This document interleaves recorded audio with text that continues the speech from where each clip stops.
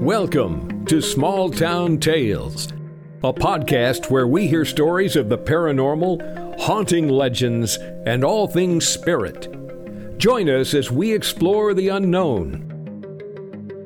Now, here's your host, C.L. Thomas. Welcome to this edition of Small Town Tales podcast. Today's guest is Michelle Ballinger. She is most widely recognized for her work on television's Paranormal State, exploring abandoned prisons and haunted houses while blindfolded and in high heels. A leading authority on psychic and supernatural topics, Michelle's nonfiction research in books like The Dictionary of Demons and the Psychic Vampire Codex has been sourced in television shows, university courses, and numerous publications around the world. Michelle, I'm honored to have you on the show. You have such an amazing career as an author, medium, and even as a musician. All your works are inspired by the paranormal. Can we start by you telling us what led you down the paranormal path? Well, I was raised in a family where psychic abilities were pretty normal. So my grandmother and her siblings, both of whom were a couple generations away from Irish immigrants. And although they were Irish Catholic, you can't take the mysticism out of that. There was a lot of story about second sight and ghosts and family banshees.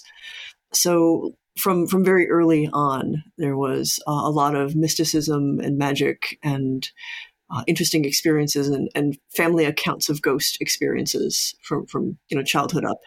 So you purchased a house that you call the Inspiration House. Yeah. So that was 2018. I'd been looking for years for a good place to be a kind of paranormal retreat house, a place that I could do weekend retreats and teach folks how to develop their psychic abilities, mediumship, things like that.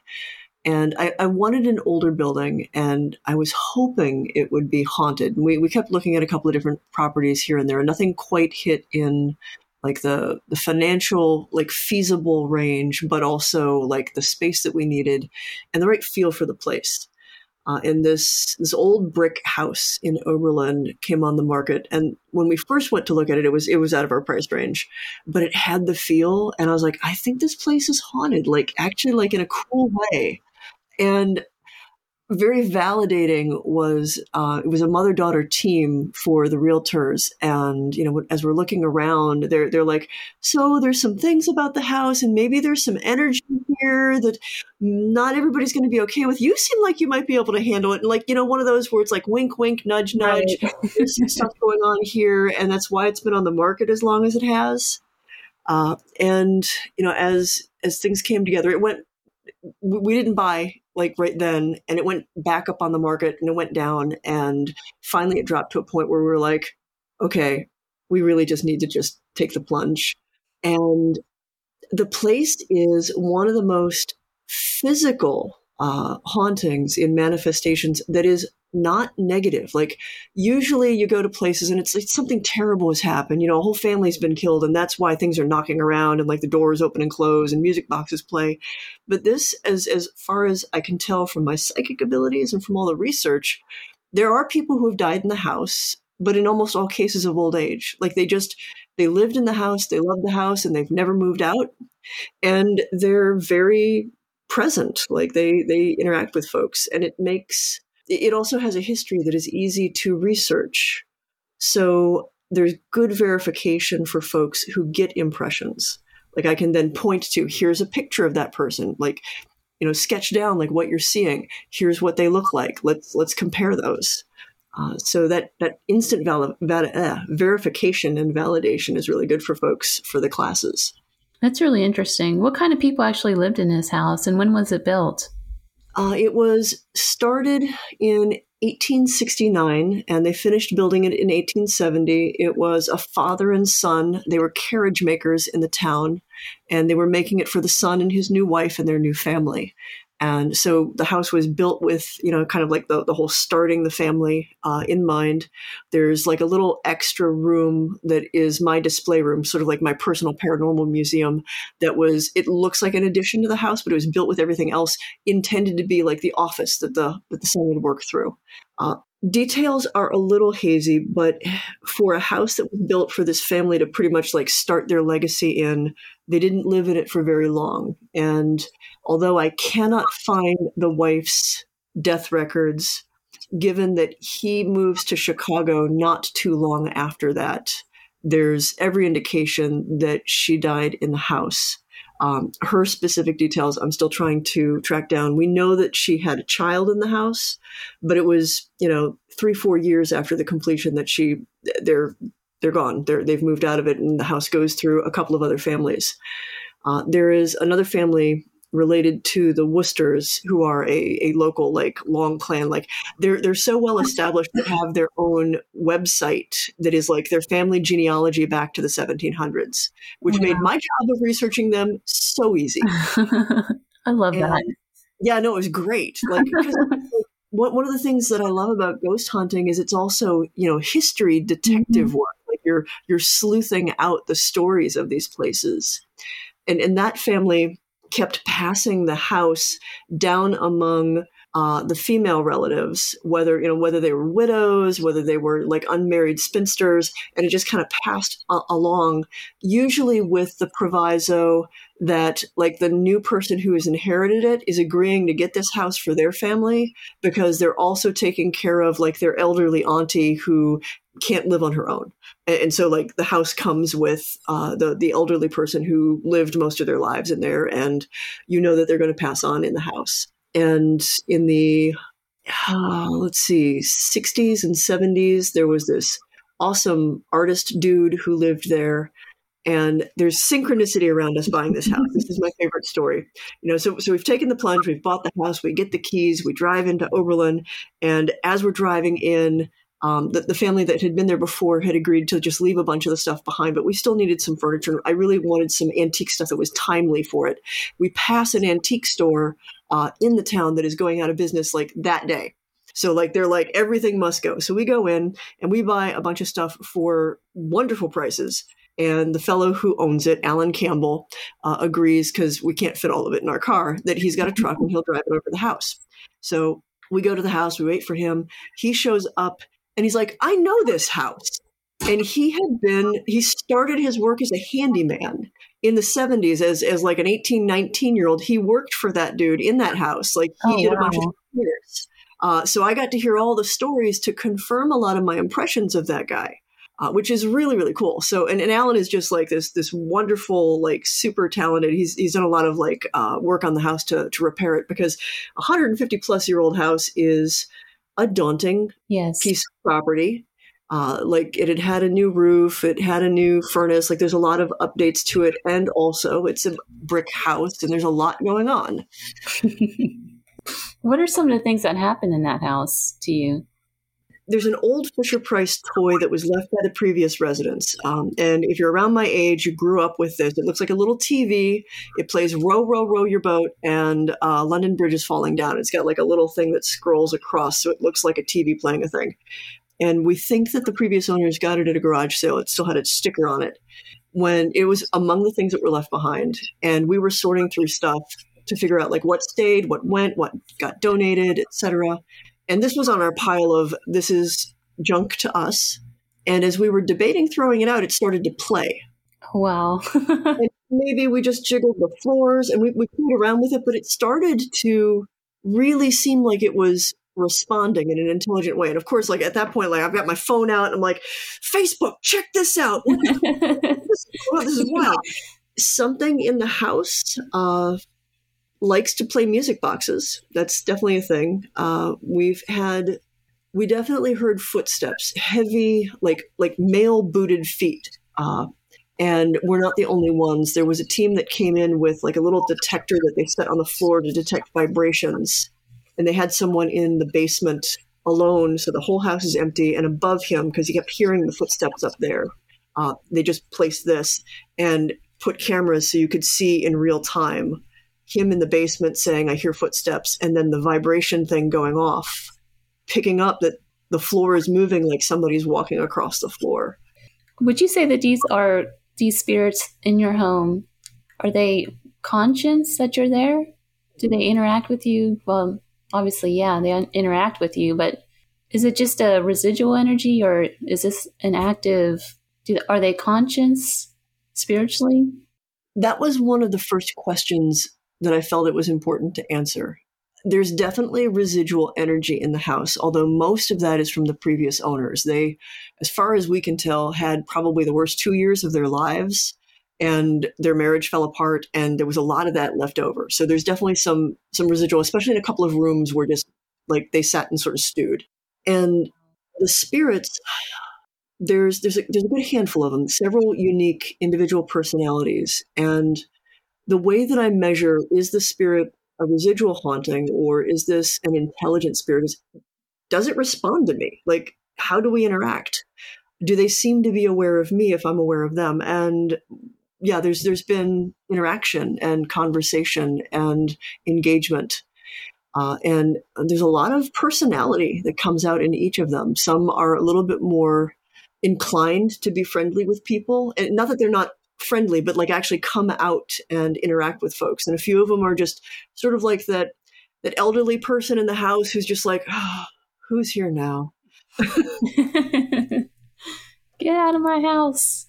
What are some of the misconceptions of spirit hauntings in the paranormal field in relation to conscious hauntings?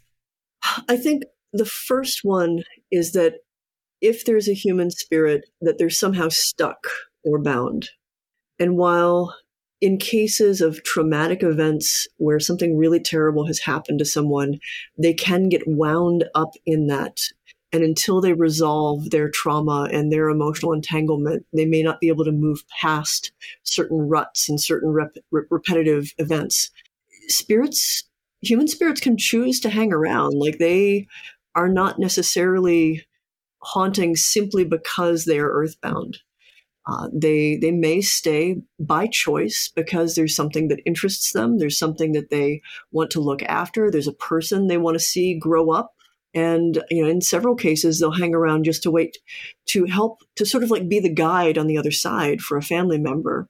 Or in the case of a lot of the ones at Inspiration House, they're there because they love the space. They've got, all the time in the world, and they're not ready to move past it yet. Not in a bad way, just they like it. It's really interesting too. So there's one of the EVPs that everybody catches seems to be help me and some negative energy. What is your theory on that? A lot of, especially the human spirits that are most likely to reach out repeatedly, are the ones that are in distress. They're looking for a lifeline. And when there's a lot of strong emotion that gives them a lot of energy, a lot of power to manifest. Think of it like when someone's drowning, there's a point where it's very dangerous to try to grab them because there's this burst of strength and panic. So the stronger your emotions, the more likely you are to just, all the stops come out. And I'd say that is the case with human spirits that are in distress. They are the ones that, might actually even reach out and grab or even scratch you because they're so desperate to connect. And they're so overwrought by the fact, here's someone that maybe they can tell their story to. Here's maybe someone that they can connect with.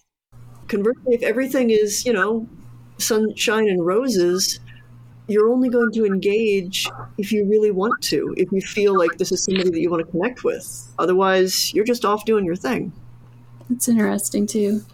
In the documentary Demon House, Zach demos the house to the ground as a way to put an end to the energy that was happening in the house. I'm not going to say it's demonic or not. It could be either or.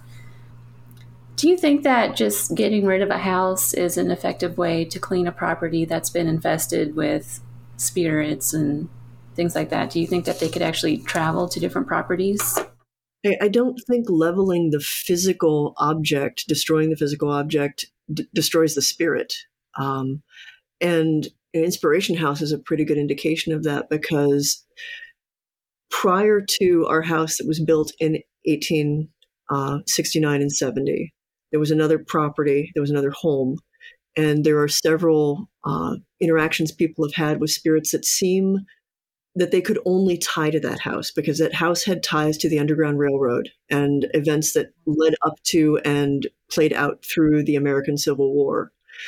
We know that the house that occupied that place before Inspiration House was one of maybe two in all of the city of Oberlin that they know for a fact had hidden tunnels and, hidden rooms and booby traps, because the husband and wife were conductors on the Underground Railroad. Their house was knocked down, the property was cleared, and it was parceled out to multiple different buildings, but the things tied to that house remain. So removing the house doesn't necessarily remove the energy. That, just to point that it's the Underground Railroad, that is so interesting. And I lived in the South for 15, 16 years, and it seemed like anything surrounding slavery and the history of slavery, particularly the plantations and some of the old houses, large houses where they would have had carriage houses and where the help would stay. Mm-hmm. It always seemed to be the most haunted places. Strong emotions, traumatic emotions really build up the intensity of a haunting. And when you have an intelligent spirit that is wound up with that trauma, really increases almost the desperation with which they will manifest. I was skeptical about a couple of things that some teams had gotten at our property, because, Oberlin was known for the Underground Railroad, and they were like, oh, we're getting all of this stuff about the Underground Railroad, and here I've got these EVPs of screams. And I'm like, but this house was built after all of that. Like that doesn't make a lot of sense. And it took a lot of digging to go, oh, but the property actually played a pivotal role. And so some of the things that these people had picked up on EVPs and a couple of the other psychic folks, they tuned into this other aspect that is tied to the land, is tied to what's sort of like left behind. One thing that we're trying to, I'm not sure if we'll ever be able to prove it or disprove it, is whether or not the stones of the basement in Inspiration House, if they were repurposed from the previous house. There's not a whole lot of time from one to the other. And it always seemed a little weird to me that they tore this whole house down and just, deconstructed the whole thing. And there are a couple of architectural elements that were left in the garden that seem like they might be from a previous property. And I wonder how much that energy lingers just to the things. Can you tell me your experience and theories on spirits' attachment to humans? Complicated. So it's kind of like a complicated relationship, right? It is. It can be positive and it can be negative. I mean, one thing that I know is spirits need energy to maintain themselves, to manifest, for the sort of strength to do the things. And people are the easiest source of that energy. So in a lot of negative hauntings, people will feel that they're being preyed on, that they're being fed on, that there's this sort of exhausting energy drain, that they're slowly being worn away over time. And it's my belief that the spirits that are manifesting around them are, in effect, feeding off their energy in order to enrich themselves, in order to fuel their manifestations. But it's not only negative spirits like that. And so there are several world traditions where ancestor worship is a part of the worldview. And you make offerings to the ancestor spirits who, it's sort of a symbiotic relationship. You willingly give them things to support them, and then they work as your guides, as your guardians, as people who look after you and your family. So it can be a positive relationship, but mostly there's an interconnectedness there. What's interesting, too, with that is it seems like to be remembered is a big part of that. Like when you look at the Catholics, they have the prayers for the dead. That's a way of remembering them. The Day of the Dead is a huge one in the Mexican community. And then, of course, you got voodoo, and that's all ancestral remembrance. in modern paganism, they say, that which is remembered lives. I remember reading, and this is a paraphrase of an ancient Egyptian idea, but someone is immortal as long as their name is remembered. And that ends up being expressed in an ancient Egyptian tradition of, if somebody was just considered a vile person, you would strike their name out of the record. Like every place where it appeared, it would just be chucked out, erased, defaced, as a way of sort of erasing their memory and starving their spirit. To the spiritual or spirit attachments to humans, what are the emotional impacts of these attachments?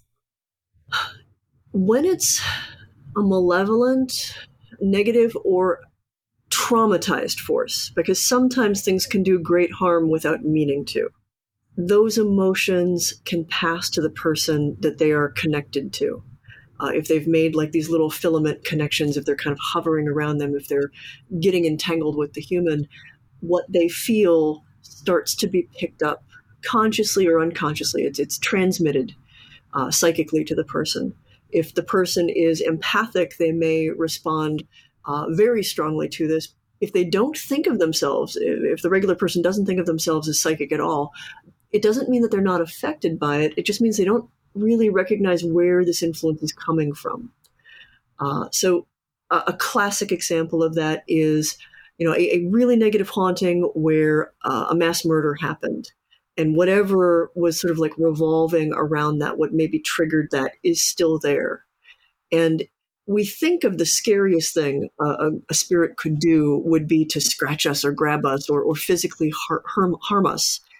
And it's been my experience that the more damaging thing is to just slowly infuse a space with anger and rage, such that the people there simply start feeling that and acting on it. So that there's this slow, crawling, subtle psychic influence that changes how you feel about people around you and things around you.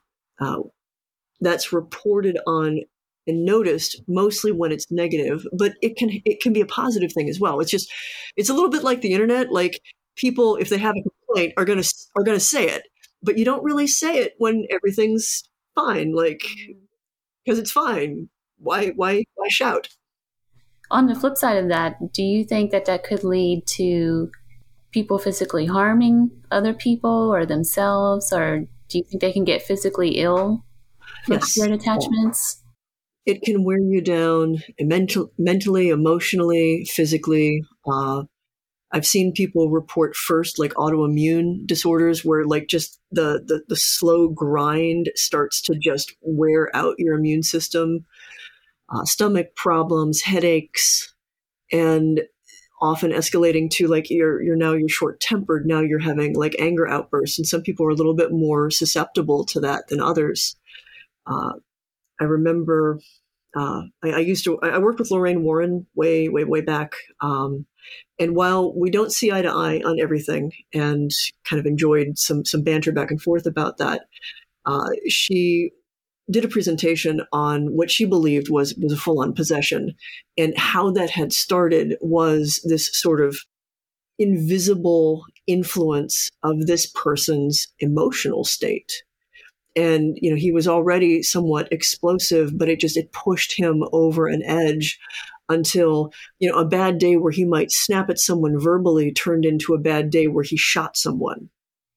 So do you think that some entities play on people's vices, such as depression, anger, different mental disabilities? Some of the truly malevolent ones, absolutely. And, that too, it's not always intentional, right?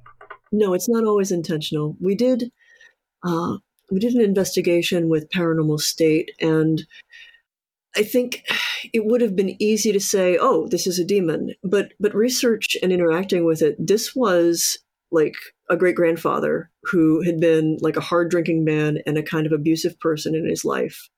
And he'd sort of stayed that way in death. Like, he really hadn't gotten over it. And if anything, he'd gotten meaner because he could get away with these things without any kind of repercussions. And he was really just stuck in the same rut of lashing out at specific people in the house and in the family that he would have lashed out in physical life. So, was he trying to be, a malevolent force consuming the family there? Not necessarily. He was stuck in a rut of behavior that he'd never sorted out in life, and there wasn't much opportunity for him to sort it out in death. I also investigated, this is probably 25 years ago now, a case where there was a house in, I think, Bedford, Ohio, that afterwards bones were discovered on the property after this investigation. A young girl had been walled up, so there obviously there was a murder and things that had happened there, and bad stuff had happened to the girl. And weirdly, in the investigation, the person so the full story is a young man and his friend were homeless for a time, and they went and squatted on this property that was in between being resold. And the young man was sensitive and, not really trained with it or anything, and had a bad feeling about the space. But when you're homeless, you break into a place and sleep if you want to be warm. And so he felt like this whole thing kind of came over him, and he felt what he reported to me was feeling like he experienced the perspective of the murderer and the murdered, all wound up in the same thing. Over time, it really seemed like it was the girl that had kind of attached herself to him, but was playing this event out over and over and over again in such a desperate attempt to communicate what had happened to her. But the way that she would transmit it was to just throw the experience at him, like all of the emotions, all of the feelings, everything. And it was like an attack. And it was very destructive to this young man, to the point where, a friend of a friend recommended him to me. And we spent some time trying to figure out how to untangle it, how to prove even what was going on. So she didn't mean any harm, but she was in such a crisis that she absolutely caused harm. And she was one of the few cases, I don't really believe in, just opening up a portal and being go into the light. Because I don't feel that it is my place to determine when it's someone's time to move on. Right. But I do believe in applying psychological therapeutic techniques and trying to talk them through where they're at so that they can have better tools to get there. So, give them a chance of okay, so do you know you're dead? Okay, are you how do you feel about that? What are you wrestling with? Okay, can you fix that? Is that something what do we need to do to get you in a better place? Do you realize you're hurting people? Are you okay with that? Maybe you should try a different way of communicating if you don't actually want to be hurting people. Recently, a friend of mine said he was watching a group. He knows this group really well, and he's got a deep connection with them. And they were out investigating, and they were doing a live feed with him. And on the spirit box that they were using, the entity called his name. Mm-hmm. Do you believe that a spirit can have that kind of consciousness where they're aware of you, even though you're not on a haunted location? Yes, because I believe that we think of ourselves maybe as psychic to some degree. Maybe not everybody thinks of themselves as psychic, but all of us have some level of perception of energy and the feel of a space. We may respond to it only unconsciously. Spirits don't have this physical body to get in their way to make them overthink things and doubt things. And the way that they communicate and interact is purely on that level of energy and what we think of as psychicism. And so when somebody communicates with them, it's not so much that they hear your words coming out of your mouth. It's that they pick up on the intent. You and I speaking the words out loud helps us to solidify that intent. It gives a sense of we are communicating something, but thoughts and emotions are also picked up. So if his friends were thinking about him, it's especially surface thoughts. If he had a strong connection to those people, that spirit, and honestly, a psychic, a good energy worker would be able to connect to those people and perceive him at a distance. That's why Reiki practitioners and folks are able to do energy work at a distance. So yeah, I absolutely believe that spirits are able to transcend, geography and distance in ways that seem extraordinary to us. But if you stop and kind of think about the way in which they interface with the world, it's not that weird. Right. Michelle, we got to take a quick break, but when we come back, we will continue our discussion on consciousness of spirits and spirit attachments. You're listening to Small Town Tales with stories of the paranormal, haunting legends, and all things spirit with your host, C.L. Thomas. Come join C.L. Thomas at the Las Vegas Para-Unity Convention this December at the MGM Grand Conference Center, showcasing the biggest names in the supernatural and cryptid aspects of the paranormal field, along with the horror as well as the comic book field. Go to VegasParaUnity.com. That's VegasParaUnity.com.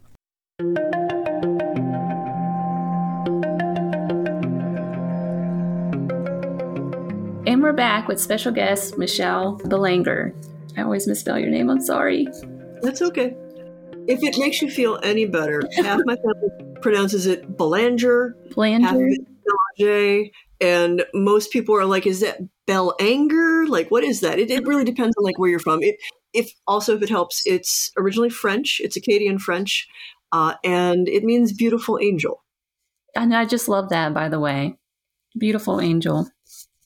So a couple years ago, I did a walkthrough as a medium, and I'm not a medium. I do have some gifts, but I don't profess myself as a medium or anything like that.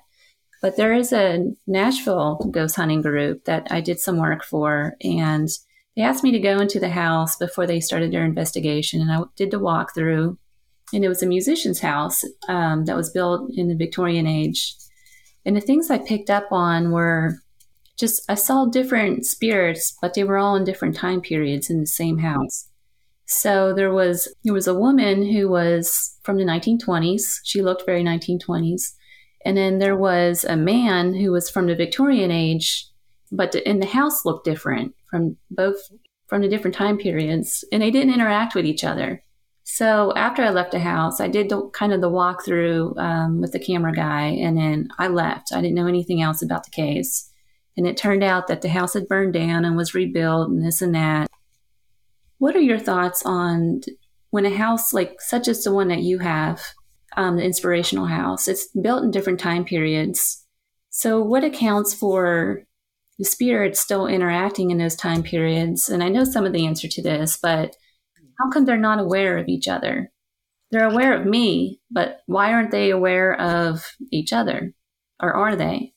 Sometimes they are, and sometimes they're so like linked into the layer of the house that they consider their home that they're not willing or able to see another part of it. Especially, I find this especially true when the building itself has changed significantly. So the one version of the house that the man was really tied to, it doesn't technically physically exist anymore, but there's an energetic echo of it, and that's more of what he's attached to. That's more where he lives. And it would take a lot of self-awareness, like a certain development on his part to kind of move out of what he's stuck in, of what he is focused on, to go, oh, the world is not only this part of my world. Like time has moved on. Time has gone past me. So you've got like these like ants in amber, like these layers of time, especially older spaces are like this. Human ghosts, the thing about them is, I don't want to say that they're like, stuck so much, but they get in ruts and they focus on what's familiar to them. A ghost is a memory in a lot of ways. And especially a ghost is what they themselves remember and what they find important. And they can get tunnel vision and only fixate on that.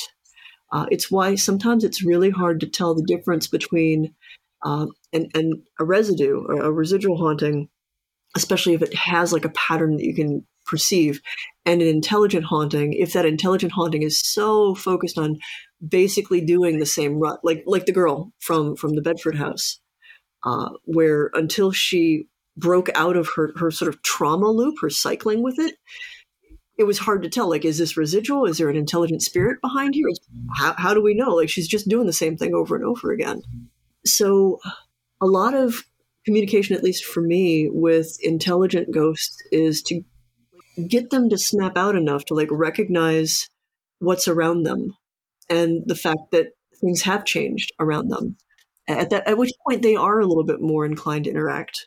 With Inspiration House, I've noticed that some of them recognize one another and are from very different time periods. There's a man and there's a woman who stand in the living room parlor and, honest to goodness, will argue about the drapes and about the decor. And they're from, very different time periods, but they almost sound like an old married couple. And the hilarious, I can hear them as a psychic, and people have picked them up on their EVPs. And I'm like, I know exactly who these people are. They did not live together. They've just, like, they're buddies on the other side, like, for whatever reason. But for those two, there's like, 3 or 4 more who do not really seem to intersect at all. And I think some of that may also be a matter of choice.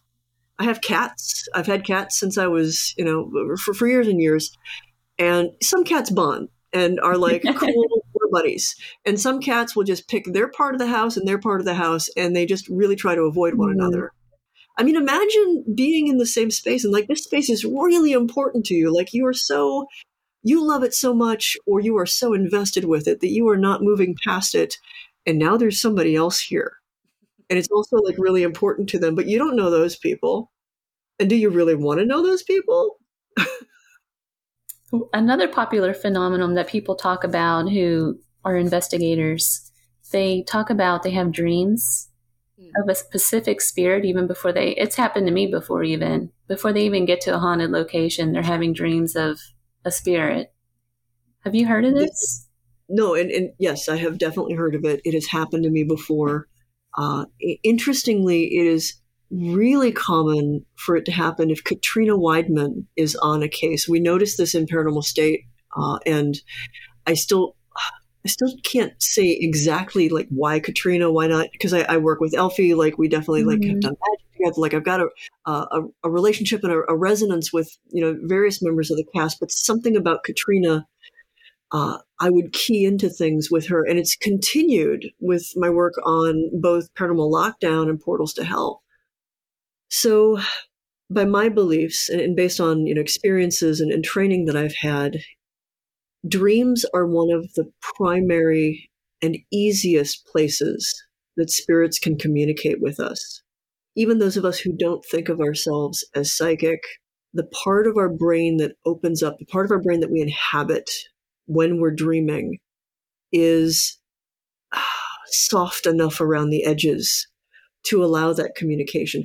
And this is not a new idea. Actually, in the ancient world, like dream incubation, like the active pursuit of dreams for communicating with spirits, was a significant part of multiple mystical traditions and magical traditions in the ancient world.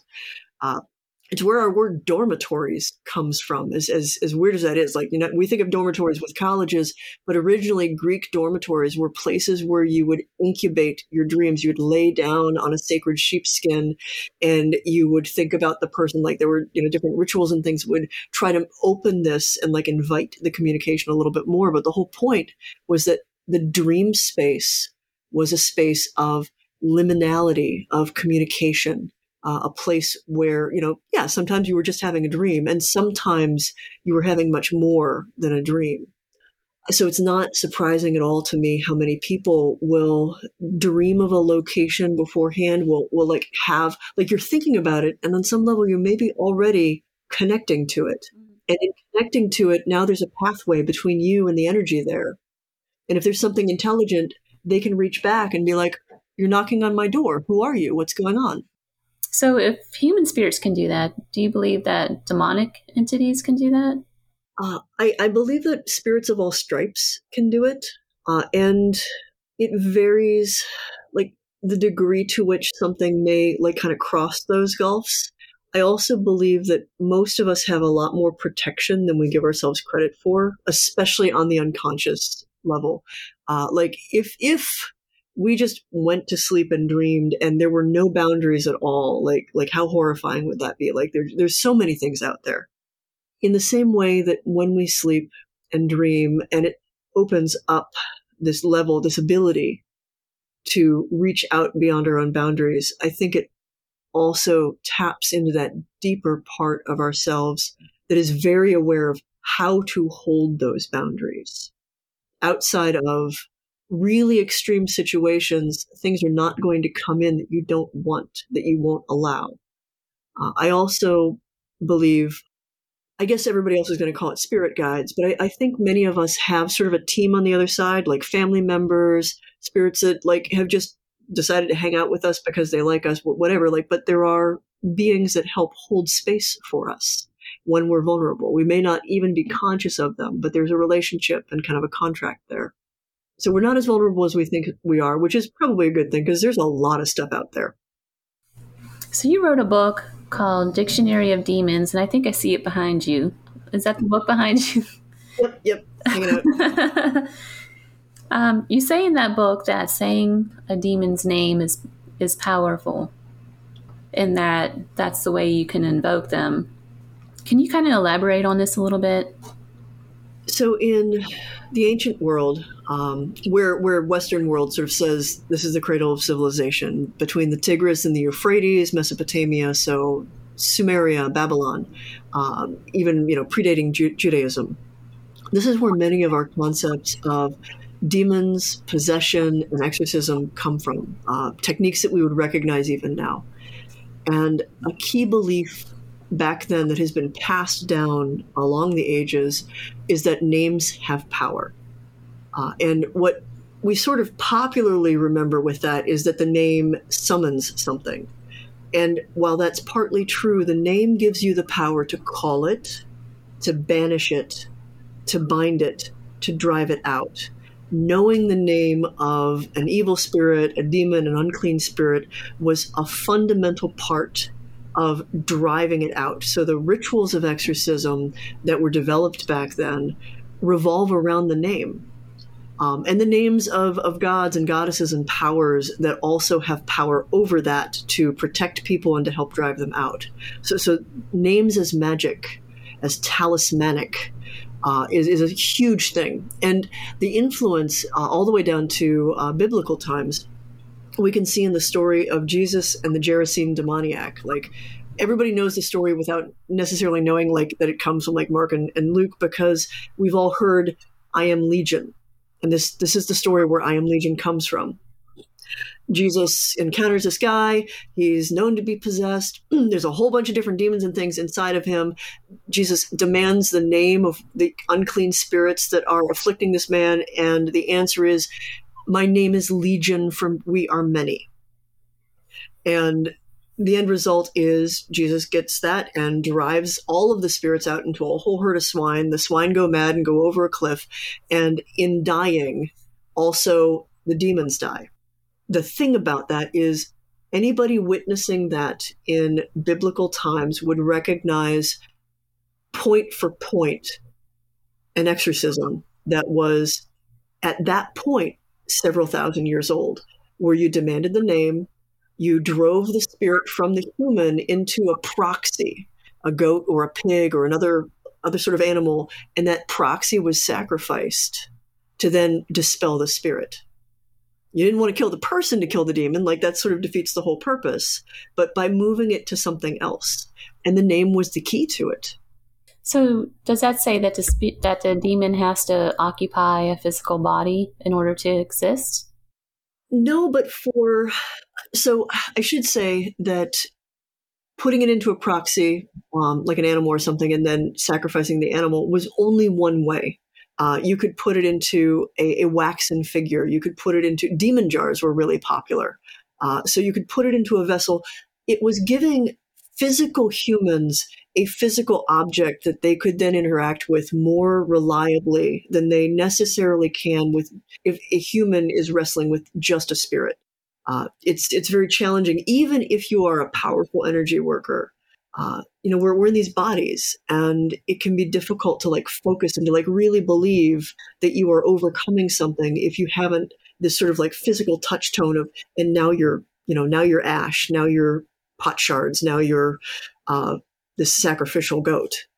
There's a popular belief about you have to physically invite a demon in order to be possessed.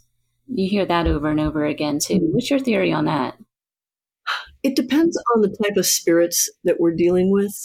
The invitation idea is very alluring. I will say that in the ancient world, it was less about like directly saying, hey, demon guy, I want you to like it wasn't about that. The invitation or the infestation was more usually about breaking a taboo, doing something that was considered unclean, doing something that was considered, against the rules of the society at the time. If you pissed off a certain god or goddess, you might have something like that happen.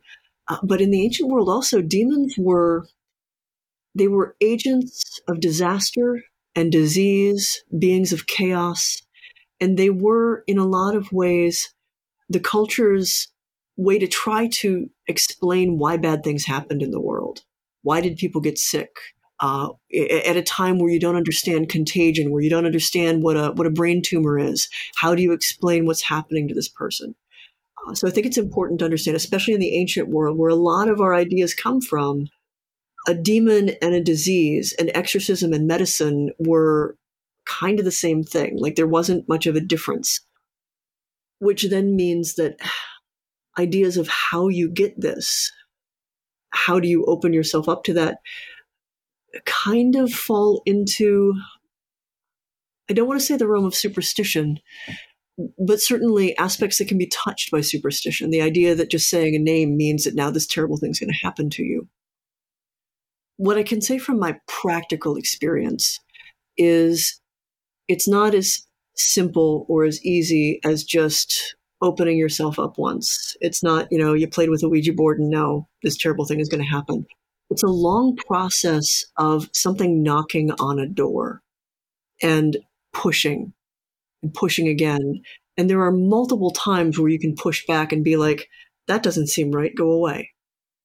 And there is a sort of event horizon where a person is like, this is fine. Whether that's because they're more vulnerable because they've been depressed for a while, more vulnerable because they are battling an addiction, more vulnerable because they are just a horrible person. But it's not as simple, and it is not a one-time event. Like it is a long process for something like that to happen. So when you get the calls, I'm sure you get calls for investigation of people who believe that they have spirit attachments. What is your method of determining whether it's demonic or human? First, I assess the person. I should also say, full disclosure, I've got a degree in comparative religious studies with a concentration in psychology of religion. So psychology also plays a role in a lot of what I assessed. Not to say that people's experiences are all in their head as in they're crazy, but that oftentimes there are underlying factors of, abuse and trauma and whatnot that you have to take into consideration in different levels of mental illness, that somebody can definitely be suffering from mental illness and also have something going on spiritually. But you need to figure out which came first. Because if you've got a malevolent entity that has been preying on you, that's going to cause a lot of trauma and a lot of issues that you should also go to a therapist to work out while we're also dealing with this. And if you've got a lot of this other stuff that you're dealing with and a lot of emotional scars that may have made you vulnerable. So you can't really address one without the other. So oftentimes the first thing is getting to know the person, getting to know the family, understanding their situation, kind of making an assessment of like where are they at emotionally and mentally and physically. And then what does the space feel like? What does this spirit, if there is one, feel like? Because, I've investigated things where it's like, this is just a human spirit, but they are just horrible. Right. And I could see why it's indistinguishable from what we think of as demonic, because it's really hard for us to wrap our head around the evil that just a person can do. So figuring out like, okay, is this, great grandfather and he's just a dick, or is it non-human? My yardstick for non-human is also based on like, how does that spirit act and interact? Like, what is their psychology like? Human spirits are a little easier to understand because they act like a person, like we expect a human to act, even, horrible, nasty people. But things that are non-human, like leaning into that, like, non-human entity, demonic, whatever you want to think of it, they have very different feels. They have very different motivations. The way that they will act and interact has an alien quality to it. And so starting to measure that is the other thing. I have a personal checklist because I use the word demon incredibly sparingly because I think it does get overused. And I think that there's a lot of things that aren't technically demonic, but are still malevolent that we definitely encounter. For me, to use the word demon for a spirit that I'm working with, it has to definitely be non-human. It doesn't seem like it has ever been human. It is intelligent, not just like human level intelligent, but probably like super villain level intelligent. It is demonstrably malevolent. Like, it's not trying so hard to communicate that it's accidentally hurting people. It's not just too much. It's not so wound up with negative emotions that that's all you're feeling. There is an intentional harm being done, and it is its choice to do that.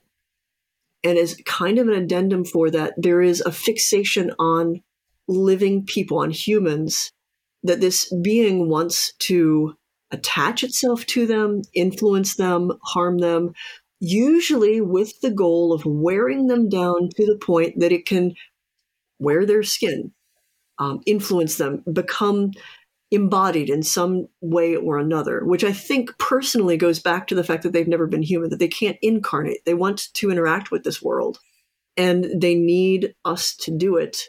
But there's a lot that they need to do in order to wear someone down. So what do you suggest for someone who does have an attachment to be able to clean themselves and heal mentally and spiritually from an entity attachment? Well, the first couple of steps where a spirit makes an attachment, by my perception as an energy worker and a psychic, is the spirit's like over here, and there's these tiny little filaments of energy where it's trying to connect to you. I perceive it, and this might be just my interpretation, as usually along the back, like the back of the, like kind of the base of the neck or the middle of the back. Like, this is like where these little lines are, but they may be in multiple places. And the first step is to just go, okay, I think there's something here. I think that it's made a connection to me or this person. Clear that off. If you don't feel comfortable, like just doing an energy cleansing yourself, if there's an energy worker or another like spiritually trained person who you trust, have them clear you or cleanse you some way. And there's multiple ways to do it. You can use energy work or Reiki. You can use, just a blessing or a cleansing, smoke cleansing, holy water. All of these things are different approaches to clear a person off. I recommend grounding, centering, and shielding after that, where grounding is like you consciously take everything that feels off and unwanted and you just let it flow out of you. A lot of people will think of it as literally grounding. So like you let it go all the way down to your feet and then down into the earth, and you just sort of like let the earth take care of it. I personally will also use water. So if I'm really having a hard time focusing with it, I run my hands under a cold tap water and use that sensation and use the sort of like cleansing sense of water to just let it all go down the drain. And then centering is once you feel like you've shaken stuff off and you're a little clearer, take a few moments to find your center, your sense of self, like where your boundaries are, like where you begin and end and where the rest of the world is, and like live in that center space. Some people it's literally in the center of their body. Some people it's in the center of their head. Some people it's not localized to their body, but a focused, safe, sheltered sense of I am only me and I am safe and here are where my boundaries are. And shielding comes naturally after that when you've reaffirmed those boundaries. You get a good sense of where just you are, without anything pulling you away from yourself. And you expand that. And most people will imagine that as like a sphere of white light around you. It can be anything. It can be a fortress. It can be fire. But what you're doing is just reaffirming your boundaries around yourself, top, bottom, front, back, left, right, and that you've got a kind of second skin that keeps things out that you don't want. Michelle, thank you so much for spending this hour with us. Where do people find you? How do they get to stay at your bed and breakfast? Well, you can find Inspiration House on Airbnb and just sort of pop it up. Everything's up on my website, which is my first and last name, michellebelanger.com. And also, much easier to spell is I have a Patreon, and it's patreon.com/haunted. And that's where I teach all my classes. And you get access to a whole bunch of stuff, like weekly patron chats and things. And a pretty vibrant community of awesome people that I love. Awesome. Thank you so much for being with me. Yeah, thank you. A great conversation.